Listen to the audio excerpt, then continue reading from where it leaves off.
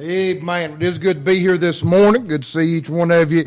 Trust you've had a good week this week. Let me give you a couple of announcements just real quick. Don't forget, let me give you this one first, if you will.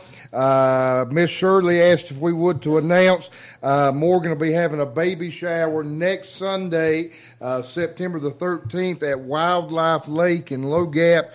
From 2 to 4, and she wanted to let everybody know that everyone is invited. So don't forget that. Morgan's baby shower will be next Sunday from 2 to 4 at Wildlife Lake in Low Gap. So don't forget that. Then don't forget, I just asked her a second ago, and I done forgot, Allie's baby shower, not baby shower, let me rephrase that, Allie's housewarming shower. See, I'm going to get myself in trouble. Allie's housewarming shower, Allie and Noah, will be on the, what'd you tell me? 19th? On the what? They don't know when it is either, but there's a card back there on the board. Make sure you look at that, and got on there when they're registered and all that. That'll be here at the church. Whatever day it is, it'll be here at the church at 2 o'clock, I believe, and so make sure you look at that. Then my wife wanted me, if I would, to announce one more time, any of you ladies that'll be interested in going down to Canaan, she will be speaking in the ladies' conference on September the 6th. I'm so messed up, it's not even funny. On September the 26th, she'll be speaking in the ladies' conference down there. They're going to feed you a brunch. Then you're going to stay, and there's going to be several speakers that day. Then they'll feed you a meal afterwards. Won't cost you a thing. I think they are going to take up a love offering for those that like to give, but it won't cost anything. We'll take the bus. I'll be more than happy to drive. We'll take you down, bring you back. Won't cost you a dime, no gas, no nothing. So if you'd be interested in going, if you'll make sure to let Kendra know today. She said she was going to try to get with Miss Pam and let her know for sure today how many was coming, all right? If you don't know for sure, we can try to work it out. But if there's any way you can, let her know today so she can get them a number, all right? So don't forget that. Any other announcements I need to mention real quick before we take up prayer requests? All right. If not, I do have several requests on my heart. Let me remind you of this quickly. Don't forget, October the 1st through the 3rd, that'll be here for you know it. We will be having our Revival of the Home. Talk to Brother David Edwards and Brother Curtis Ponder. They're both excited about coming. Looking forward to coming, being with us, preaching on Thursday, Friday, and Saturday. And I'm looking forward to that meeting. Do help me pray. Some of the singing, some different things came up. Some of the singing's not going to be able to come, some double bookings and different things. And so right now, what I know of, on Thursday night, Amanda Lawson and their girls going to be singing for us on Thursday night. Don't have anybody for Friday night right yet. And then on Saturday night, the Graham family is going to be singing that week. So looking forward to that as well. All right. So maybe this morning, somebody have a special question on your heart before we pray. Amen.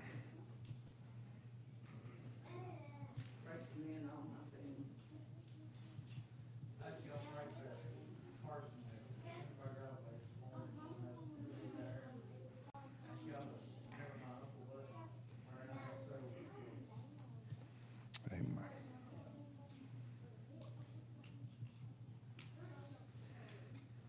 Somebody?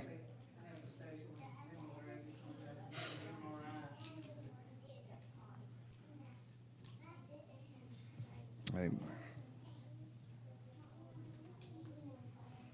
Amen. Y'all continue to pray for Carolyn. She got some bad news Friday. Y'all pray for her. That's special. Amen. And remember my sister, she's going to need your prayers. Remember these. Remember my brother Shirley. She's got cancer.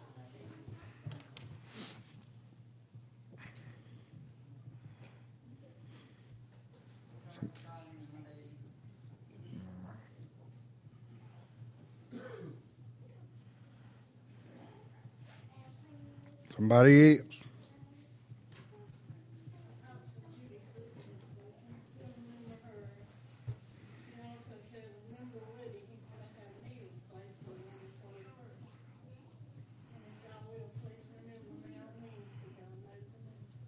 Amen.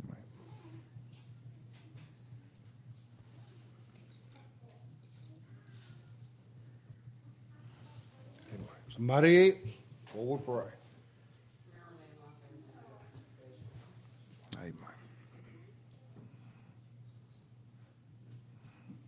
Somebody else?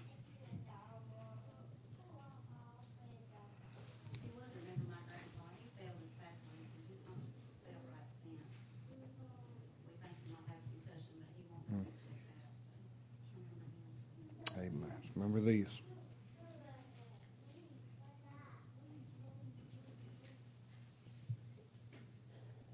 All hearts free this morning.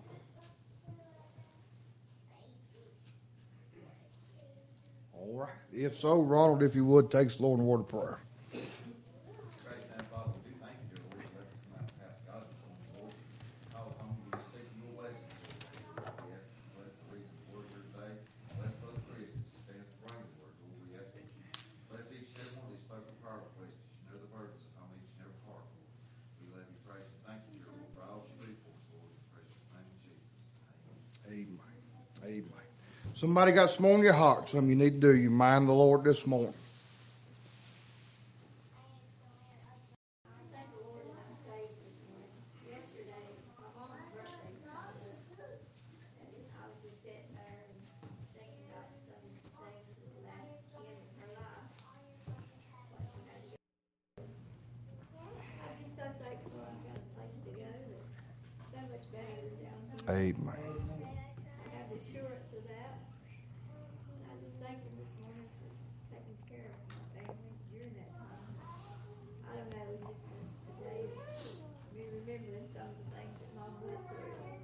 Amen. I just thank him for being so good to us. So. Amen. Amen.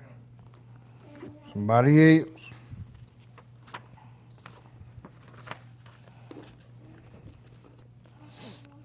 And I wonder what Mom and Dad would both think about what we're going through now. This earth that we're all facing, and what we're going through. And it's just so good to know that we've got a better place to go. Amen. If you're saved. Amen. Somebody else. Mind the Lord this morning.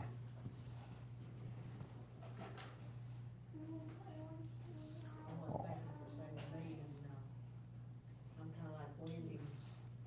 Just could always stand down for me. Because Dad died around Labor Day. Mama died Christmas Eve. But I think my mama, she took us to church. We didn't have no vehicle. It was about 2 or 3 miles where we lived. She walked us to church in the summertime and didn't survive the winter. Amen. But she made sure we was all in church. They're not all saved, but a good portion of us did, and I thank the good Lord for it. Amen. Amen. Amen. Somebody else. Mind the Lord. All hearts free. All right. Take your Bibles this morning. Go with me to the book of Ruth. Book of Ruth, chapter number 1. While you're turning, let me say this. I'm going to do something a little bit different. Just seemed like I couldn't get away from this yesterday. I don't know. Me and Kendra had a little bit of a date night last night. Maybe I was just in a romantic mood. I don't know. But I just couldn't get away from the book of Ruth. And I love the book of Ruth. I just love it. It's my favorite book in all the Bible. And that wasn't that funny, by the way. So every once in a while, I can get romantic, all right? But I love the book of Ruth. And what I want to start this morning, I want to start and preach a series of messages through the book of Ruth. I want to do my best to do that. And I know the teenage girls have went through that. I think the teenage boys just got done going through it. And but I know it'll be a little bit of a recap for them. I won't go as in depth as we have been in the book of Jude, but I do want to preach through the book of Ruth. We'll probably get through maybe 6, 7 verses today. In fact, I'll tell you what, let's do. Let's go to Ruth chapter 4, and let me read there and give you an idea where we're going, and then we'll go back to Ruth chapter 1, all right?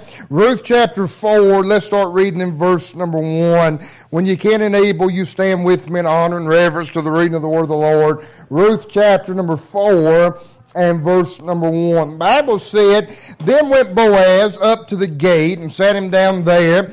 Behold, the kinsman of whom Boaz spake came by, unto whom he said, Hold such a one, turn aside, sit down here. And he turned aside and sat down. And he took 10 men of the elders down here, and they sat down, and he said unto the kinsman, Naomi, that is come again out of the country of Moab, selleth a parcel of land, which was our brother Elimelech's. And I thought to advertise thee, saying, Buy it before the inhabitants and before the elders of the people. If thou wilt redeem it, redeem it. But if thou wilt not redeem it, then tell me that I may know, for there is none to redeem it beside thee. Now I am after thee. And he said, I will redeem it. Verse 5, Then said Boaz, What day thou buyest the field of the hand of Naomi, thou must buy it also of Ruth the Moabitess, the wife of the dead, to raise up the name of the dead upon his inheritance.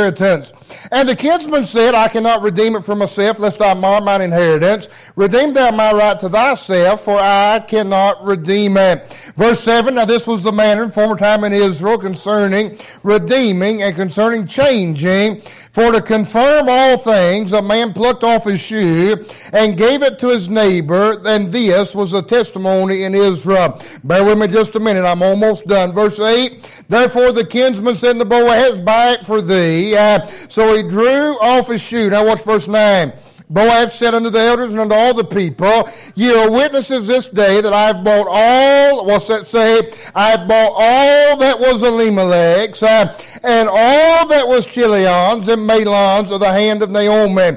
Verse 10, Moreover, Ruth the Moabitess, the wife of Mahlon, have I purchased to be my wife, to raise up the name of the dead upon his inheritance, that the name of the dead be not cut off from among his brethren, and from the gate of his place ye are witnesses this day. Let's pray. Heavenly Father, Lord, I sure do love you. Help us this morning as we study your word together. Lord, I pray most of all for that one here, lost undone without you. Save them, for it's everlasting too late. Lord, just for a little while, Lord, I pray that, God, would you clothe me in the cloak of my call and give me utterance, give me unction, Lord, that only comes from you. Save that one.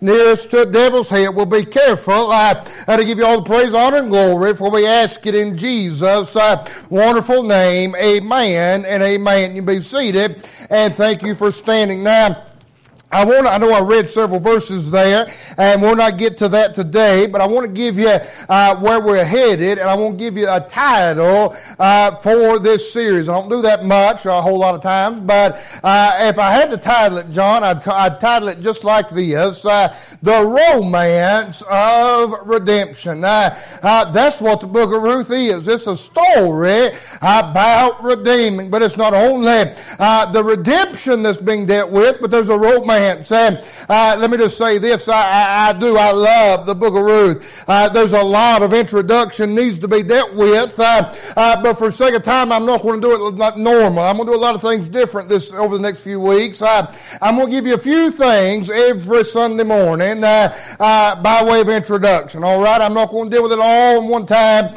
We're going to do several things and move on through, okay? So by way of introduction, let me tell you a few things about the book of Ruth. It's the story of a wealthy Jew who married a Gentile bride. Isn't that right? There's two books in your Bible that is named after women. The book of Ruth and the book of Esther. Isn't that right? And they're similar in some ways, but they're also a contrast in some ways. The book of Ruth is about a wealthy Jew that married a Gentile bride. The book of Esther is about a wealthy Gentile that married a Jewish bride. Are you with me? So there are contrasts between the two. But Ruth is about a wealthy Jew that married a Gentile bride. Now that's important. It's also interesting to note the book of Ruth is the 8th book in your Bible. If you start at Genesis, go through, it's the 8th book. 8's always a picture of new beginnings, isn't that right? It's always a picture and a type of something new. In John chapter 8, that woman that was caught in adultery and Jesus wrote in the ground, wrote in the sand, that was a new beginning for that woman. In fact, it was the 8th verse of John chapter 8 where that Jesus bent down and wrote on the ground, that what caused her accusers to flee. 8's always a picture of the new beginnings. Now, Let me say this. The book of Ruth not only is the 8th book, picture new beginnings, but I like everything about the book of Ruth. It deals with some of the most important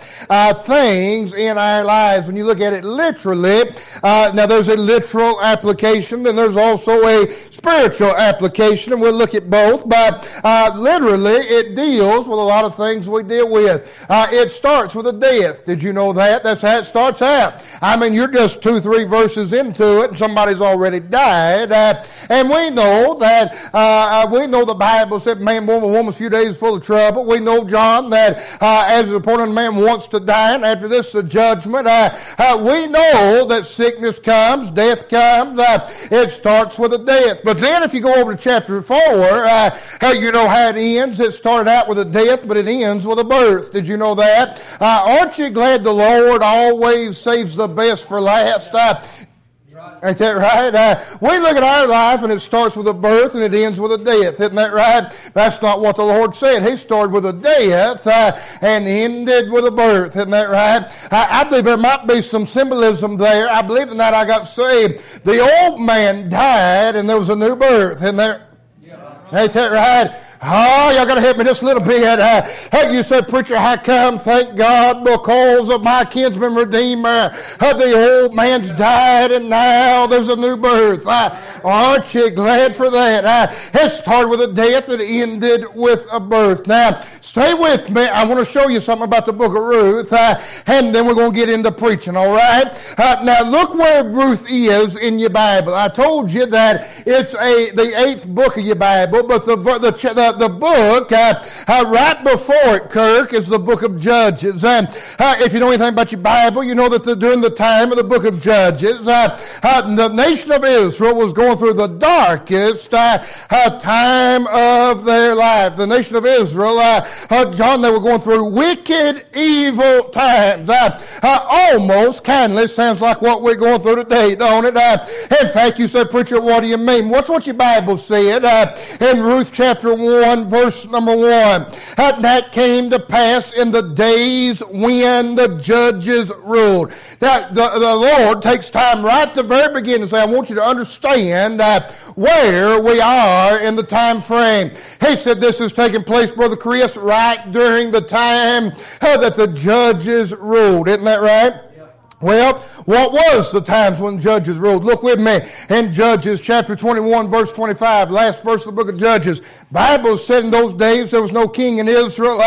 Every man did that which was right in his own eyes. Boy, doesn't that sound like today? Everybody just did, John, what they thought was right. Ain't that right? Go ahead and nod you. Got to stay with me. I'm still in introduction. You got to stay with me, all right? Now listen, we swear that every man did that which was right in his own eyes. Now you say, preacher, what are you saying? You know why? That abortions are at all-time high? Because everybody's doing what's right in their own eyes. You know why homosexuality is on a rampage? Because everybody's doing what's right in their own eyes. You know why that sin is rampant in our society? Because there is no king, and every man does that which is right in his own eyes. They're in the deepest, darkest struggle that the nation of Israel has ever been in, and that's exactly where the book of Ruth takes place. Isn't that right? Now look with me, if you would, to the end of the book of Ruth. Right after the book of Ruth, you'll find this little 4-chapter book of Ruth. You'll find the book of 1 Samuel. And Brother Kenny, I hit on this just a little bit this morning. It's amazing how all this is tying together. But in the book of 1 Samuel, you'll find that the nation of Israel began to cry out, and I'm paraphrasing, but to make it, they said, everybody else has got a king. We want a king. Isn't that right? The Bible said in the book of Judges that there was no king in Israel, and every man did that which was right in his own eyes. So they decided they needed a king. Isn't that right? And they appointed Saul to be king. Saul stood head and shoulders above all the rest of the men of Israel. Is what the Bible said. He was a big man, a large man. And John, no doubt, they thought he must be a king that we can be proud of. Isn't that right? And so they appointed Saul to be king. Now let me say this. the Lord never told them to appoint Saul to be king. Isn't that right? But they cried and bellyached enough that finally the Lord said, you want a king? Have a king. Isn't that right? That's just right. He said, you're going to cry and bellyache about it. I'll give you a king till you're sick of it. Isn't that right? That's the way it allowed them to appoint Saul. It was man's king. It was what was pleasing to the eye. That becomes, well, stay with me. Please stay with me because I wasn't planning on getting into all this, but I'm going to. That becomes a picture of the Antichrist, by the way. Will you realize after the rapture takes place, there'll be a man, John, that'll come on the scene that'll look good. He'll sound good. It'll seem like everything's great and the world will follow him and flock to him. They'll be amazed by what he says and what he does, and it'll seem that everything is good. First Samuel's a picture of man's king. But then you fast forward a little bit to 2 Samuel, and now Saul's dead, and God finally has God's king on the throne. David, a man after God's own heart, a man that followed the Lord, a man that ruled with integrity and ruled in faith. Finally, he had God's man on the throne. Now you say, preacher, what are you saying? Now he's dealing with Israel, isn't that right? Judges was the darkest days. Stay with me, please. We'll hit this. I know I'm going fast. Stay with me, though. Judges was the darkest days in the nation of Israel. Isn't that right? Yeah. Every man did that which was right in his own eyes. You fast forward a little bit. After that, Jessica, they had man's king that man thought would be good. And man, they did it their own way, John. And then fast forward just a little bit more, and finally, God's man is on the throne. You know what I believe the Judges becomes a picture of in this application? You remember over there when Jesus was crucified, and the Bible said that those Jews cried out and said, crucify him, crucify him, crucify him. And Pilate said, I find no fault in him. Remember what they said? They made this statement. They said, let his blood be on our hands and the hands of our children. Isn't that right? The darkest day in the nation of Israel. Brother Kenny hit a little bit in Sunday school this morning. The Messiah came. They ought to known him. They should have accepted him. Yet, Kirk, they crucified him and said, let his blood be on our hands and the hands of our children. You say, preacher, what happened? The Lord heard them and he's honored their request. Ain't that right? And there'll come a day, now listen to me, there'll come a day that the Jews, that right now they're living in a time, John, that they're going their own way, they're doing their own thing, they're doing everything they can, but thank God there is coming a day that the King of Kings and the Lord of Lords will return, call the Jews back unto himself. Isn't that right? Now I know we're getting a lot of deep stuff, just stay with me. Call the Jews back unto himself. Are you with me? Are you with me? Stay with me now. Call them back unto himself, and he'll rule and reign without opposition. Now, so that carries us through. We see the pictures, we see the types. But what I'm interested in is, you know what's right in the middle of all that Jewish history? I mean, you find their darkest day. You find, John, when they appointed their king. You find when God appointed his king. You find everybody that went. But you know what's right smack dab in the middle of all that? A little 4-chapter story about a Gentile bride. Is that right?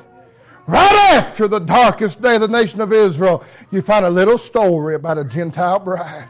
I hope y'all getting that. Oh, you say, preacher, what do you mean? They said, let his blood be on our hands and the hands of our children. You know what God did? He heard them, John, and he honored that request. And he turned his attention to the Gentile. Isn't that right? Isn't that right?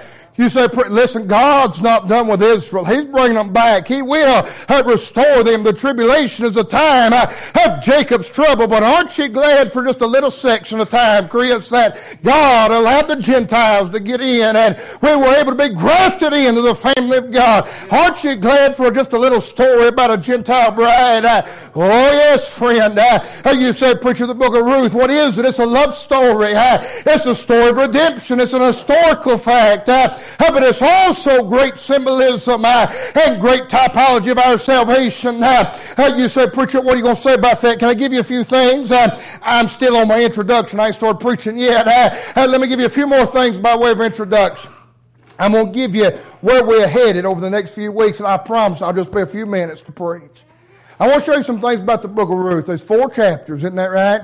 I told my wife this morning, I used to go preach through the book of Ruth in 4 services, but I can't do it no more. It seems like it takes me longer than it used to, but I used to could do that. But let me tell you about the 4 chapters real quick, all right? Chapter 1, you'll find weeping days. Is that right? You know a little bit about the story. They go down to Moab, Elimelech, Naomi, Mahlon, Chilion. They go down to Moab. Elimelech dies, Mahlon dies, Chilion dies. John, in chapter 1, they are weeping. It seems like that everything that could possibly go wrong has went wrong. There's weeping in chapter 1. You fast forward a little bit, chapter 2. Ruth and Naomi have come out of Moab. They're going back into Bethlehem. And you'll find that Ruth made her way to the field, and the Bible said, boy, like I said it to you, that her hap was to lie on the Boaz's field. She just happened to walk into Boaz's field. What about that? Chapter 1's weeping days, chapter 2's working days. Ain't that right? All of chapter 2, all you'll find is Ruth working in the field, gleaning in the field, doing laboring in the field. What about chapter 3? Well, I'm glad you asked. Chapter 3's waiting days. Ain't that right? You say, preacher, what do you mean? The end of chapter 2, beginning of chapter 3, you'll find that Ruth told Naomi who she's working for. Naomi said, oh, he's a near kinsman. And I just see it. I just see it between them, as Ruth said, he's just so handsome. He's the best looking man I've ever seen, and he's been so good to me. And Naomi said, you don't understand. He's a near kinsman. You could marry him. Isn't that right? Here's what she said. She said, Ruth, go wash thyself. Then she said, change thy garments. And then she said, anoint thyself. You know what she was saying? Go take you a bath, get cleaned up, put on some nicer clothes, splash on some perfume. That's exactly what she was saying. And go down to where he was, and you make your move. It was waiting days. Ruth went down there, and she told Boaz, and Boaz said, there's a problem. And he said, I'll not rest till it be solved. I'm paraphrasing, but stay with me. And the rest of chapter 3, Brother Chris, all Ruth's doing is waiting to find out what's going to happen. Is that right? Then comes chapter 4. Say, preacher, what's chapter 4? Wedding days. Ain't that right? Boaz purchases Ruth to be his bride. And in chapter 4, they marry. Isn't that right? I'm trying to hurry. I'm trying my best. I love the book of Ruth. We're going to be here all day. I'm just going to be a hoss with you. Can I tell you this? Chapter 2, she was working in the field. Chapter 4, she owned the field. Ain't that right? You ever thought about that? Chapter 2, she was working in the field, but by the end of chapter 4, she owned it. Ain't that right? God, that'll preach. Let me say it one more time just for me. It felt pretty good. Hansel in chapter 2, she's working in the field. But by the end of chapter 4, she owned it. I believe the Bible said somebody made us heirs with Christ, heirs of God, and joint heirs with Christ. Isn't that right? Is that right? You say, preacher, what's that mean? Can I show you something? Me and my wife, when we got married, Leona, we went. I had a checking account. She had a checking account. Ain't that right? When we got married, we went over to State Employees. And Tammy, we went in and we made what they call a joint checking account. You know what that meant? God help me, I'm about to come slap unglued. That meant that what was mine was now hers. And what was hers was now mine. I don't have it. She's got it. But she listened to me. But if I showed you a check this morning, it had my name and her name. You know what that means? That means, Johnny, doesn't matter who put it in there. I can sign the check or she can sign it. That's right. You say, preacher, what's it mean to be a joint heir with Christ? It means it doesn't matter whether he signs it or you sign it. What's his is yours and what's yours is his. That ought to help somebody right here in just a minute. And she owned it by chapter 4. Isn't that right? Oh, there's so much in the book of Ruth. Naomi that came out and said, call me no more Naomi, but call me Mara, for the Lord hath dealt very bitterly with me. I mean, she felt like God had forgot her, felt like God had forsaken her. And by the end of chapter 4, you know what was happening? Boaz was paying her to take care of her first grandbaby. Ain't that right? I mean, she had joy in her heart. God took a little woman by the name of, I told you I wasn't going to give it all to you, but I guess I'm going to give you more than I thought. God God took a little Moabitess woman, a little Gentile, wasn't good for nothing, a Gentile dog, ought not even be in Israel at all, John. And if you study it out, she's the great-great-grandma of King David. That's exactly right. And I'm not real sure. I'm pretty sure about this. Y'all have to help me a little bit. But I believe that the Lord was born into the lineage of David. So that means that God took a Gentile and put her in the lineage of Christ. No wonder he loved sinners. No wonder that he died for me. He had Gentile in him. That's right. Isn't that right? God, I'm going to quit. I know. I see you losing you. Chapter 1's weeping days. Chapter 2's working days. Chapter 3's waiting days. Thank God chapter 4's wedding days. Ain't that right? Can I give you a few things quickly? Look with me, Ruth chapter 1. I'm going to go fast. I know you know it. Ruth chapter 1. Let's look quickly this morning. Ruth chapter number 1. Bible said, let's read down about verse 7. Now it came to pass in the days when the judges ruled that there was a famine in the land, and there was a certain man of Bethlehem, Judah, went to sojourn in the country of Moab, he and his wife and his 2 sons. Now, can I show you something quickly, real quick this morning? Something interesting. It'll tell you what Brother Kenny's been doing. Bethlehem means this. It literally means, John, the house of bread. That's what Bethlehem means. Moab, they left Bethlehem and went to Moab. Moab is what's referred to in your Bible as God's washpot. I mean, they left the house of bread to go to God's washpot. Isn't that right? Can I give you something that tickled me this morning? Bethlehem means the house of bread. Did you know the last time you'll find Bethlehem mentioned in your Bible is John chapter 7? And it's in connection with the birth of the Lord. Remember, he was born in Bethlehem. Isn't that right? And it's in connection to that. In fact, Kirk, you can say it like this. After the Lord was born, Bethlehem is never mentioned in your Bible again. You know why? Anybody know why? Think you know why? Talk to me. I'm going to preach in just a minute. Anybody think they know why? There was no need for the house of bread. He was the bread of life. Ain't that right? The bread, my God, hit me. The bread was no longer in a place, but it was in a person. Isn't that right? Oh, my, so I might preach something different I thought it was. Listen to me. Bethlehem was the house of bread. It was a place, John, that God had for his people. But after the birth of the Lord, Bethlehem will never be mentioned again in your Bible. Bread's what sustains you. It's what satisfies you. It's what strengthens you. But it's no longer in a place. Thank God it's in a person. And it was never mentioned again after the birth of the Savior. What about that? The Bible said they left Bethlehem and went to Moab. What's your Bible? Verse 2. And the name of the man was Elimelech, and the name of his wife Naomi, and the name of his 2 sons Mahlon and Chilion, Ephrathites of Bethlehem, Judah. They came into the country of Moab and continued there. Verse 3, and Elimelech, Naomi's husband, died, and she was left with her 2 sons. They took them wives of the women of Moab. The name of the one was Orpah, the name of the other Ruth, and they dwelt there about 10 years. Mahlon and Chilion died also, both of them, and the woman was left with her 2 sons and her husband.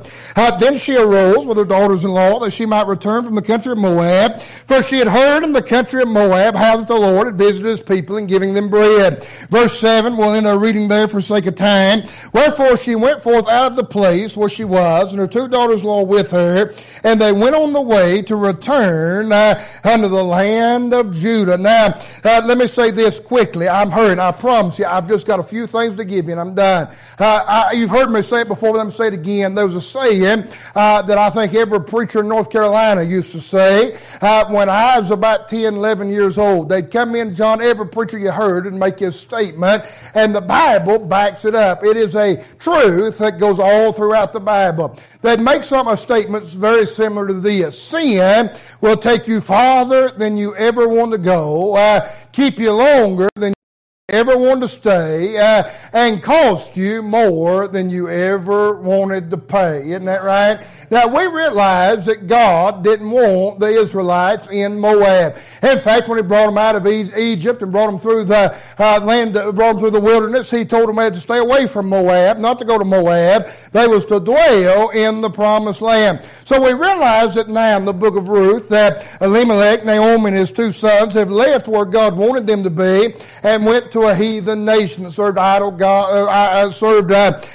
pagan idols and served pagan gods. And so we realize, John, it was a sin for them to leave Bethlehem and to go to Moab. Isn't that right? They were backsliding in some ways, if you would.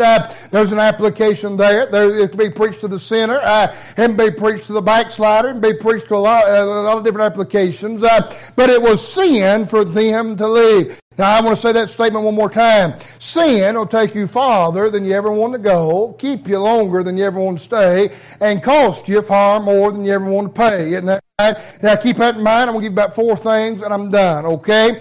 Notice with me, if you would, quickly, verse number 1, the distance of sin. Watch what the Bible said, latter part of verse number 1. The Bible said, a certain man of Bethlehem, Judah, went to sojourn in the country of Moab, he and his wife and his 2 sons. Now get the picture. The Bible said, in the days when the judges ruled, that a famine came into the land. And Elimelech, Naomi, and his 2 sons are in Bethlehem. And he said, the famine evidently was so bad that Elimelech said, I tell you what we're going to do. We're going to go sojourn down in Moab. Isn't that right? And so he left Bethlehem and went to Moab. Now, I've always found this interesting. Did you know it wouldn't have been, John, but about 50 miles, maybe a little bit more, depending on how he went, from Bethlehem to Moab. It wasn't that great of a distance, but you got to remember, they didn't have cars, they didn't have trucks, they didn't have helicopters, they didn't have all that stuff. They walked, Kirk's what they did. They walked these 50 miles. And it was over very hilly and very treacherous country, some of the roughest country in that part of the world, they tell me. And in fact, they say that it would have took at least 7 to 10 days, possibly 12 to 15, to walk from Bethlehem to Moab. Now that's pretty good ways. 10 to 15 days, somewhere in there, John, that you were walking to leave one place to go to another. I mean, you put some distance between you, ain't that right? Ain't that right? You say, preacher, what are you saying? Listen to me well. Sin always takes you farther than you want to go. Is that right? He said, let's go sojourn in the country of Moab. Wonder if he realized striking out it'd take him 10 to 12 days to get there. Now, I know it's getting real quiet, and I'm preaching a little bit different. I give you all the good stuff in the introduction. You should have shouted me out then. I might have stayed on it. Listen to me. Sin always takes you farther than you want to go. There's a distance to sin. It always takes you farther. You think you have it under control. You think you've got it under wraps. You think you can handle it. But it always takes you farther than you meant to go. You can't show me one person that says they can honestly say, now you might could say it, but I mean honestly mean it to say, preacher, I can control how far I go. You're a liar. You just are, John. You're a liar. I mean, I know it's a cliche, and it's one of those little sayings that preachers say about how they used to say, you give the devil an inch, he'll take a mile. There's a lot of truth to it. For you know it, it'll take you farther than you want to go. He took 7 to 15 days to go from Bethlehem down into Moab. They traveled farther than they ever realized they'd go. Is that right? That's how sin is, by the way. And the Bible said that we're born, the Bible teaches that we're born with a sin nature. We covered it, I believe it was last week. You don't have to do anything to be lost. You're born, man born one few days and full of trouble. For all have sinned and come short of the glory of God. There is none righteous, no not one. All our righteousness is filthy rags. There's nothing we have to do to be a sinner, but sin always takes you farther than you want to go. There's a distance to sin. Isn't that right? Y'all losing me. I told you, you done lost. Next Sunday, when I get my introduction, you shout me out, and we'll try again next Sunday. But right now, we're just going to have to do what we're dealing with. It takes you farther than you want to go. Isn't that right? Sin always takes you farther than you want to go.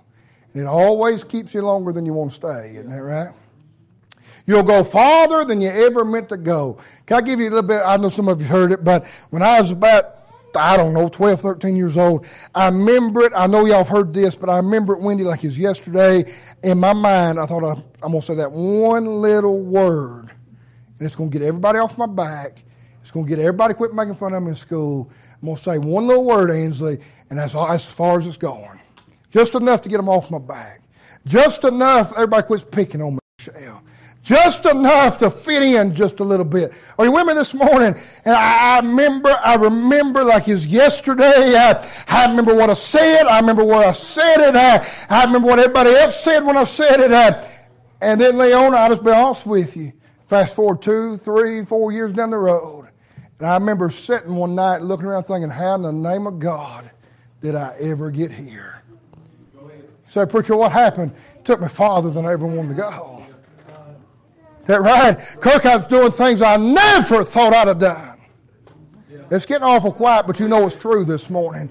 I was doing things I never thought I'd have done, going places I never thought I'd go, saying things I never thought I'd say. And you say, preacher, why is it? Because sin always takes you farther than you ever wanted to go. I thought I was going to say one little word, Ronald, and that was going to be it. Fast forward several years later, and I found myself staying in that place that I thought I was just going to be for just a minute. That right? I remember, Kirk, I justified to myself. I'd say to myself, you know what? I'm just going to have fun this weekend. Then Monday, I'm going to get better. Monday's going to be.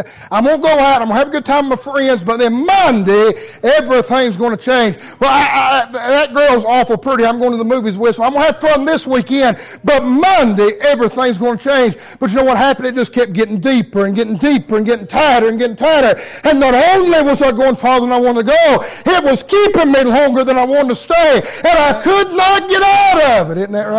Yeah. Now, I'm not so naive this morning to think we got several young people in here. We got several mamas and daddies. And I'll be honest with you, I used to think, you can act all spiritual if you want to. I used to think if I can just make it till I'm married, everything will be easier. There'll be no temptation. Hogwash. Ain't that right? Yeah. Hogwash. It don't get no easier. We're flesh. Isn't that right? Don't let your mom, well, let me talk to you young people. Don't let your mom and daddy act so spiritual. I promise you the same temptations you got at school, they've got at work. And I'm not saying don't listen to your mom and daddy, but my mom and daddy said it too. And I'm going to say it to my boys. You ought to be careful who you hang around with. And you ought to realize that your friends make a difference. But can I tell you something that do us mom and daddy's good sometimes? Look in the mirror and tell ourselves the same thing because we want to fit in at work just as bad as we did when we was in high school. Go ahead and nod your head. Go ahead and nod your head. I'm not so naive. These mom and daddies go let little words slip at work to fit in. Well, God help me, I'm trying my best to hurry. And they go tell dirty jokes, and they go, well, I just feel like preaching now. Y'all done it. Listen to me. And they go social drink on the weekend, Christmas parties, because they want to fit in. You mark her down, honey, sin. It will take you farther than you want to go, and it will keep you longer than you want to stay this morning. You say, preacher, I just don't believe it. Watch what happened in Naomi's life, in Elimelech's life. The Bible said they went to sojourn in the country of Moab. It took them 7 to 15 days to get there. Not only that, watch with me, latter part of verse 1. The Bible said they went to sojourn in the country of Moab. You know what that word sojourn means? It literally means they went to visit. It literally means a temporary stay. You know what Elimelech, listen, me and my wife were sitting there the other night, and we were sitting there, and she got talking about going on vacation. She said, I enjoyed it. It was a lot of fun. We had a good time on vacation. She said, but I kind of wish we had time to just go somewhere, just the four of us, just me, you, and the boys. And I said, well, you know, I was just sitting here thinking I wouldn't mind going to the beach. And I know you can't go down to Myrtle, but maybe we go somewhere different than we usually go. And so we just got talking. You know what happened? I said, how about we go? I found this place online. I found the room. I found everything we need. And I said, how about we just take off sometime in October and go down here and stay at this place? You know what I'm saying? I said, let's go for a few days. Let's go temporarily visit, John. Let's go sojourn, if you would. Is that right? Well, can't you see Elimelech saying, Naomi, things are getting hard? Well, I'm just going to put it in our modern day English. All right? Every once in a while I come in, I'll say, Kendra, I'm about to lose my mind. I'm about to absolutely pull my hair out of my head. I'm stressed out to the max. I know y'all don't ever get like that, but I do. And sometimes it just happens. And sometimes she comes in and she says, that hospital's about to make me pull my hair out of my head. I just need to get away for just a little while. Isn't that right? And I just hear Elder Elimelech say, Naomi, things are so tough in this drought. Things are so tough in this famine. Things are so hard. Let's just get away for a few days. Let's just go sojourn somewhere. Let's just go visit Moab. I know we're not supposed to go there, but let's just go visit for a little while. They went to sojourn, temporarily stay, visit, if you would. Then watch what your Bible says. Look with me in verse 2. Verse 2, the latter part of verse 2, the Bible said, and they came into the country of Moab. Now watch this. And continued there. You know what happened? I'll pick on me and Kendra again. Every time we've ever went on vacation, we'll make reservations, and I'll just be honest with you, most time we'll put in 6, 7 nights, and I'll say, well, let's make it 6. And then we'll look at the price of that, and I'll say, well, let's make it 5. And we'll look at the price of that, and I'll say, well, let's make it 4. And then we'll see that, and I'll say, let's make it 3. And then we see that, and I'll say, we got that much on your credit card? All right, let's do it then. I'm just being honest. But here's what happens. We get up there, and we have a good time, Michelle, and it never fails. That last day, me or her want to look at the other one and say, let's stay one more night. Is that right? Let's just stay one more night. We ain't got to stay where we stayed all. Let's just go get some room somewhere. Let's just go get a little cheap rooms. Let's just stay one more night. That's what happened to Naomi and Elimelech. The Bible said they went to sojourn, went to this quick visit. Then the Bible said in that part of verse 2, they continued there. Yeah. Can't you see Elimelech say, Naomi, it's so much better down here. Let's just stay a little while. Let's just stay a little while. Ain't that how sin does? Oh, you're just going to go for one night. You're just going to go for one day. It's just that one party. It's just that one date. It's just that one thing. It's just that one word. It's just a little while. You've got it under control. Everything will be all right. It's just one time. And then before you know it, you'll say, you know what, it was pretty fun. Let's just stay one more day. Got it right? Let's just stay one more day. Let's just stay one more. The Bible said they continued there. Isn't that right? Watch the latter part of verse 4, I believe it is. Let me see your Bible, Jessica. You got it open? Where's it at? Ruth 1. Verse 4. The Bible said they took them wives of the women of Moab. The name of the one was Orpah. The name of the other was Ruth. Watch that last little phrase. And they dwelled there about 10 years. They went to sojourn. Then they continued. Then the Bible said they dwelled there. You know what that meant? They done forgot about visiting. They done moved. Ain't that right? They done set up camp, and the Bible said they dwelled there about 10 years. Sin always takes you farther than you want to go. And you mark her down, it always keeps you longer than you want to stay. Is that right? Always, friend. You can get mad if you want to. I'm not going to get in all your pet sins or my pet sins or anybody's pet sins. I believe the Holy Ghost is able to do that. But I will tell you this morning. Sin always takes you farther than you want to go. It's more than just what you're flirting around with. It'll be more than just what you're experimenting with. It'll be more than just that one fun time. It'll take you farther than you want to go. You'll be doing things you never intended to do. Isn't that right? I'm not, well, God help me, I'm not being ugly, and I'm not trying to be graphic, but I'm going to tell you something. I remember when I was a teenager, my mom and dad tell me, they'd say, now listen, you go out on them dates, you got no reason for you and her to be in a house by yourself. You've got no reason for you and her to be sitting, I don't care if you're just watching TV. I thought that was so stupid. I thought that was so, I'm being honest, I thought it was so stupid. I thought it was so crazy. I thought that was so old-fashioned. But you know, I'm going to be real careful right here, but you teenagers listen to me. There's some of you young ladies and some of you young men that you don't want to go as far as some of your friends are going. But you know what sin will do? You better be real careful how far you do go, because it'll take you farther than you want to go. See, what I didn't realize John and Mom and Daddy knew was they knew I was flesh, and they knew that one thing could lead to another, and another thing could lead. Go ahead and nod your head. It'll be all right. Oh, so I know somebody doesn't think a preacher ought not be preaching that. God help us, somebody needs to. Isn't that right? Hey, listen, it takes you farther than you ever wanted to go. It keeps you longer longer than you ever wanted to stay. You better be real careful what you do this morning. It's not just, heard a preacher say one time, sin's a funny thing. There's a front door to sin, and there's a back door to sin. And you just have to hear him do it. He can do it much better than I can. But he talked about the white picket fence and the beautiful paint job and sharing the flowers out front, how beautiful that the front door of sin looked. He said, but as you walk through the front door and go through the house and out the back door, you soon discovered the backyard's a graveyard and there's spider webs and there's all these things. The front door looks much different than the back door, isn't that right? You take a Bud Light commercial, they put out this ugly fat man, couldn't get a date with nobody, and he's got a blonde supermodel, a redhead supermodel on each arm and a Ferrari in the back and a great big, don't look at me like I'm crazy. You know what they're doing? They said if you just go drink a Bud Light with your bud, you could have this. That's exactly right. Yeah. Don't look at me like I'm stupid. Hey, that's what they're saying. They're not going to put a man wrecking a car and killing a baby. They're not going to show him destroying a family.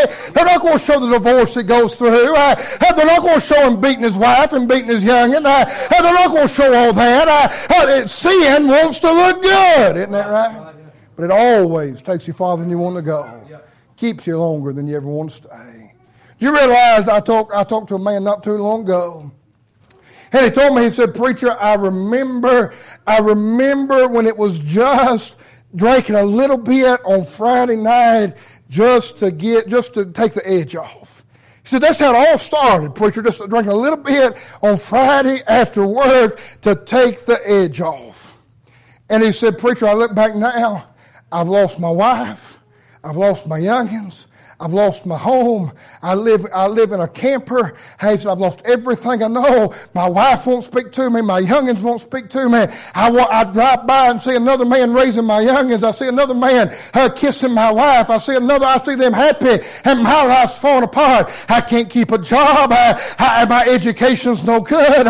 He said, preacher, I desperately want just to quit, but I cannot put it down. You say, preacher, what happened? It took him farther than everyone to go. All he wanted to do was just take the edge off. He never intended John to beat his wife.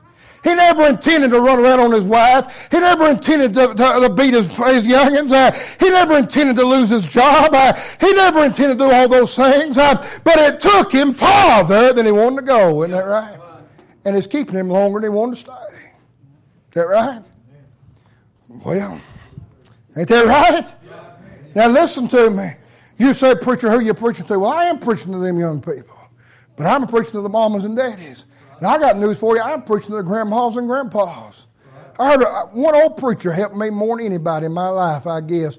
I asked him as a young preacher, Michelle, I'll be honest with you. As awesome as I be, I asked him, he was 87 years old. And I looked at him and I said, can you tell me something? What age can I be able to go into Walmart and some of the things those women wear not bother my flesh? And he said, I don't know, I'm just 87. Now let that sink in just a minute. For some reason, we've got this idea, well, I'm too old for this to happen. Hogwash.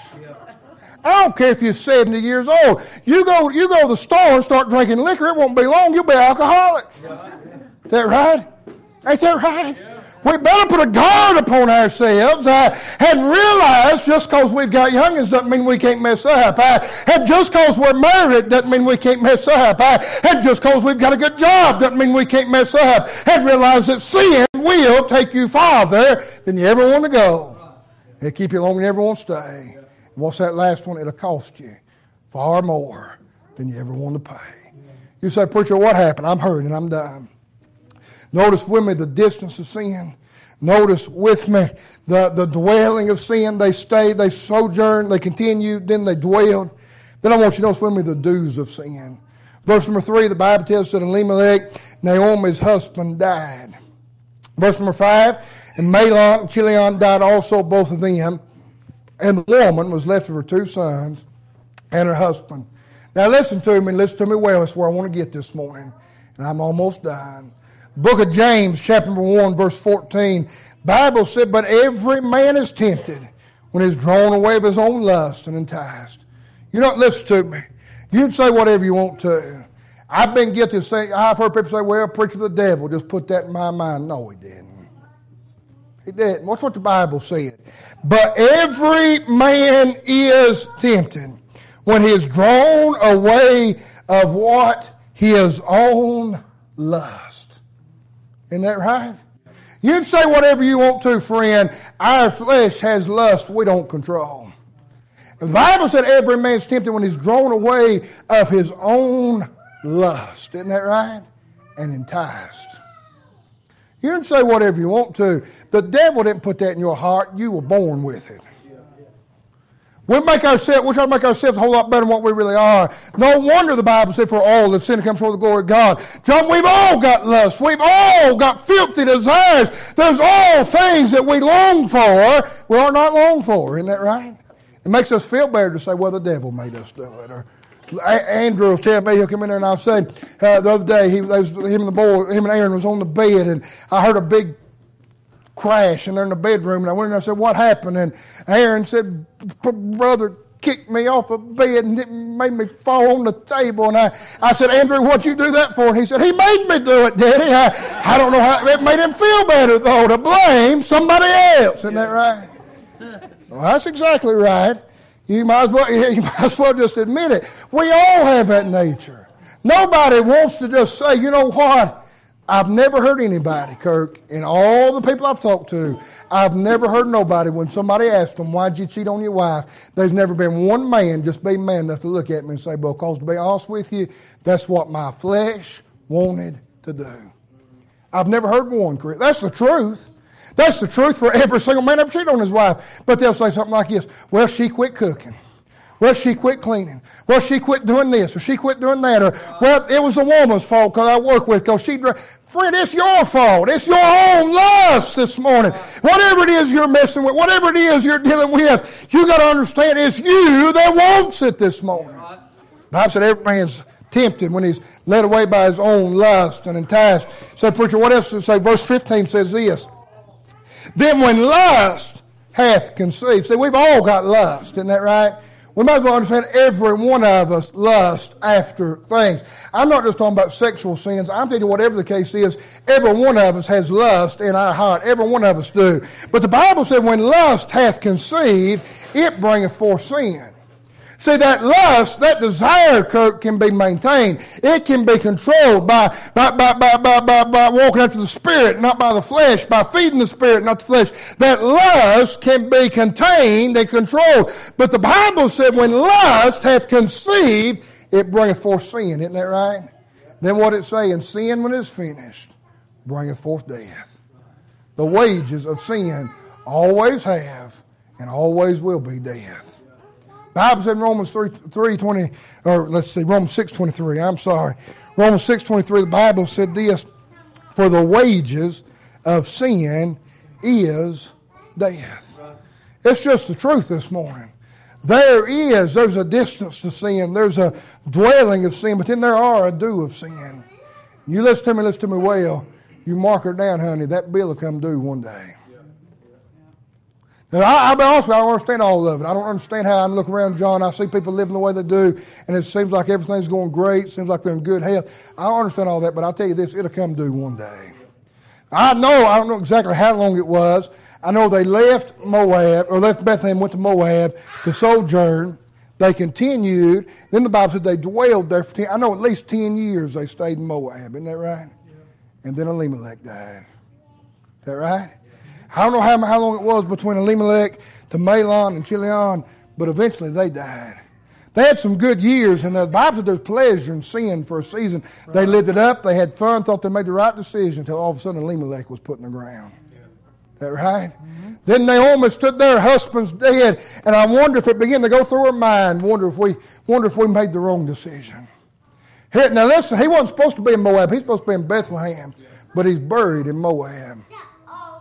Is that right? He never again was remembered for Bethlehem. He'll always be remembered, John, for Moab. And I wonder how many people, I thought about a man, I'm trying to hurry, I promise. I thought about a man that I know in my own life personally that was a good Christian man. I mean, John, I had confidence in him. And one night, I don't know when, nobody knows, nobody has any idea. I mean, he never knew anything was going on in his life, but he died in a car wreck one night. And when he died, they did the autopsy and found out that he was drunk the night that he died. Nobody remembers him going to church. Nobody remembers those testimonies. Nobody remembers him teaching Sunday school. Nobody remembers him singing in the choir. They remember him in Moab. Is that right? All they remember, Kirk, was that he was drunk the night that he died. That's right. Is that right? God help us. That bill will come due one day. That bill will come due one day. Sin's got a real good way of finding itself out. Do you know that? It's hard to keep it hid. There'll come a day that it comes due. Wonder what you'd be remembered for. Wonder right now if God exposed what it is you're messing with. Wonder if people remember you what you want to be remembered. Wonder if you'd be remembered for your Moab. Wonder if they'd associate you with Bethlehem and the house of bread. Would they associate you with God's washpot? Can I show you something? I'm hurrying, I promise. I got one more point and I'm done. I'd never seen this, never thought about this, John, till just today. But Moab was called God's washpot. I preached that message not too long ago here at the church about not everybody comes out of Moab. Remember that? And I got to think about that, and I thought that washpot, God let them go down in that washpot. And he's either going to bring you out clean or you'll not come out at all. Is that right? You're either going to come out clean or you'll not come out at all. I'd be real careful about my sin this morning, because there is a due to sin, and it will come due eventually. The wages of sin is death. Watch this, and I'm done. I'm hurrying. Now, I brought you down just about as low as I can go. I want to try to help us just a minute. So we see the distance of sin, the dwelling of sin, the dues of sin. Make no mistake, that bill always comes due. Then I want you to know, women, I'm done. We've got about as low as one goes. Sin will take you farther than you want to go, keep you longer than you want to stay. It'll cost you more than you ever want to pay. Isn't that right? But I don't want to leave you in Moab. I want to at least get us started on the way out, all right? Notice with me this morning, fourthly, and I'm done, verse number 6. Then she arose with her daughters-in-law that she might return from the country of Moab. For she had, notice this next word, heard in the country of Moab how that the Lord had visited his people and given them bread. Wherefore she went forth out of the place where she was, and her two daughters-in-law with her, and they went on the way to return unto the land of Judah. I want you to know it's not only the distance of sin, the dwelling of sin, the dues of sin, but notice with me the deliverance from sin. Watch what your Bible said. I'm going to give you just a couple verses, and I'm done. The Bible said that after Mahlon and Chilion died, she arose with her daughters-in-law with the intent of going back to Bethlehem. Now watch what it said. Because she had heard in the country of Moab, in Moab, she heard this, that the Lord had visited his people and given them bread. Isn't that right? Now I don't know. The Bible doesn't go into specifics. I don't know if it's by word of mouth. Ron, I don't know if somebody came to Naomi's house one day and knocked on the door and said, Naomi, I just want you to know, back home, the Lord's done a work, and there's bread. The famine's gone. You've well outlasted the famine. I don't know how it happened, but somehow or another, she heard in Moab, in her sin, John, she heard that God had visited his people and given them bread. Isn't that right? Can I read you a couple of verses and I'm done? Take your Bibles with me quickly and go to the book of Romans, chapter number 10. I don't know how it happened. I don't know what took place. But I want to say this. Thank God somebody got word to Naomi that the Lord had visited his people. And she realized she didn't have to stay where she was. Can I tell you something this morning? I'm not so naive. I'm not looking at anybody and saying, oh, you must be. No, I'm not judging anybody. But I'll tell you this. I realize everybody's got problems. Now, y'all got to help me right here. I'm going to hurry if you help me. Everybody's got problems. There's not a person in this building not struggling with something this morning. Is that right? Now you can put your halo up there if you want to, but we all know it's hung on two horns. Ain't that right? Somebody help me. I'm being honest. Everybody struggles with something. There's something everybody's dealing with. I don't care if you're 2 years old or if you're 100 years old. Everybody is dealing with something this morning. But thank God somebody come told Naomi she didn't have to stay where she was. Ain't that right? I said all that to say this. Sin may have took you farther than you wanted to go. It might have kept you longer than you wanted to stay. It might be costing you more than you ever wanted to pay. But I just come by to tell you, you don't have to stay there this morning. You don't have to stay like that. Thank God there is a better way. I'm glad there is an answer this evening, this morning. Now, you say, preacher, what is it? Watch what your Bible says, Romans chapter 10, verse 13.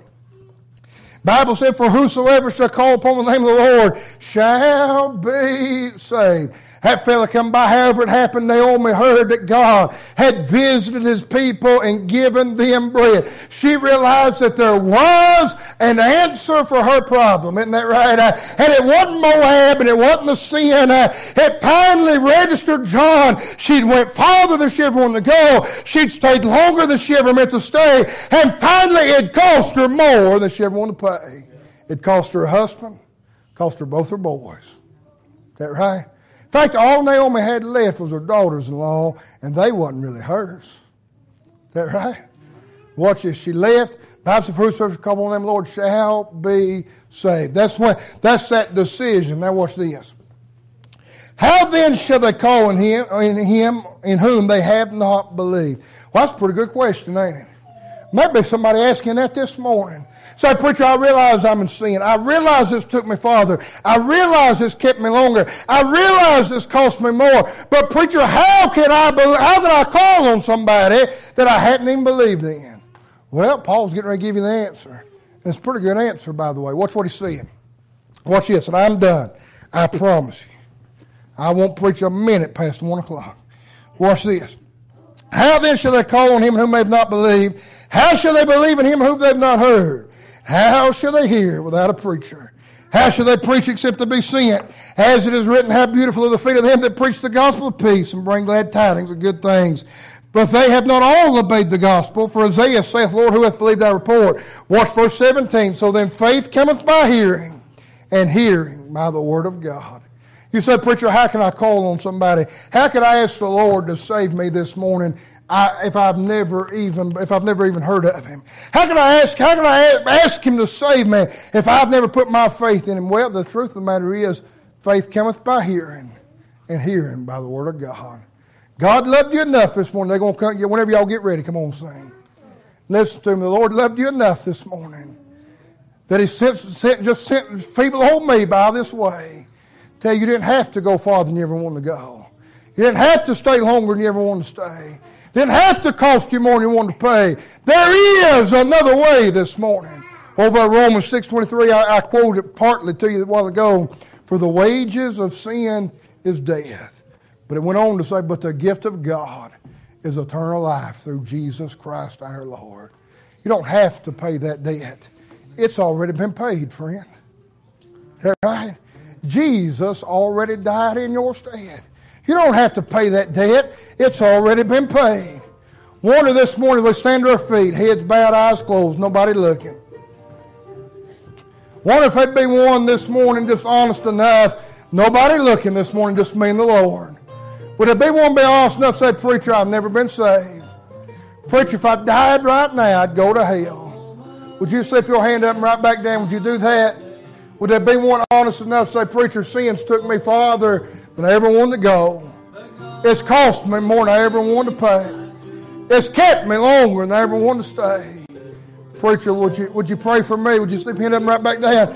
Nobody looking this morning, just me and the Lord. Would there be one? Slip it up and right back down. Preacher, that's me. Would you pray for me? I'll not embarrass you. I'll not come to you. I'd just love to pray for you. Would you do that? All right, every head bowed, every eye closed. Listen to me. I'm not going to embarrass you. I'm not going to look down on you. She's going to need you come. They're going to sing. Would you come? Come this morning. Sin taking you farther than you ever want to go. Keeping you longer than you ever want to stay. Costing you more than you ever want to pay. Would you come? Would you come this morning? Hey, some on the altar, would you come? Something you're dealing with? Hey, you say, preacher, we know ourselves this morning. Wonder if there'd be one be honest enough to say, preacher, maybe I'm not going that way yet, but I know there's something the Lord's putting in my heart. There's something that I've got in my mind. There's something that I could easily go after. Would you come this morning? Would you come? Hey, some are coming. Jakai. Jakai. Amen. All right. Let's get right here. I'll pray with you. What's your name, sweetie? Annabelle. All right. Amen. Let me take the Bible. Let me show you some verses. Bible says, Romans chapter 3, verse number 23, for all have sinned and come short of the glory of God. Do you realize this morning that you've never been saved, that you're a sinner? You realize that? All right. And that's just because that all of us are sinners, isn't that right? I mean, we've all sinned and come short. Romans 5:8, that's my favorite verse. But God commendeth his love toward us, and that while we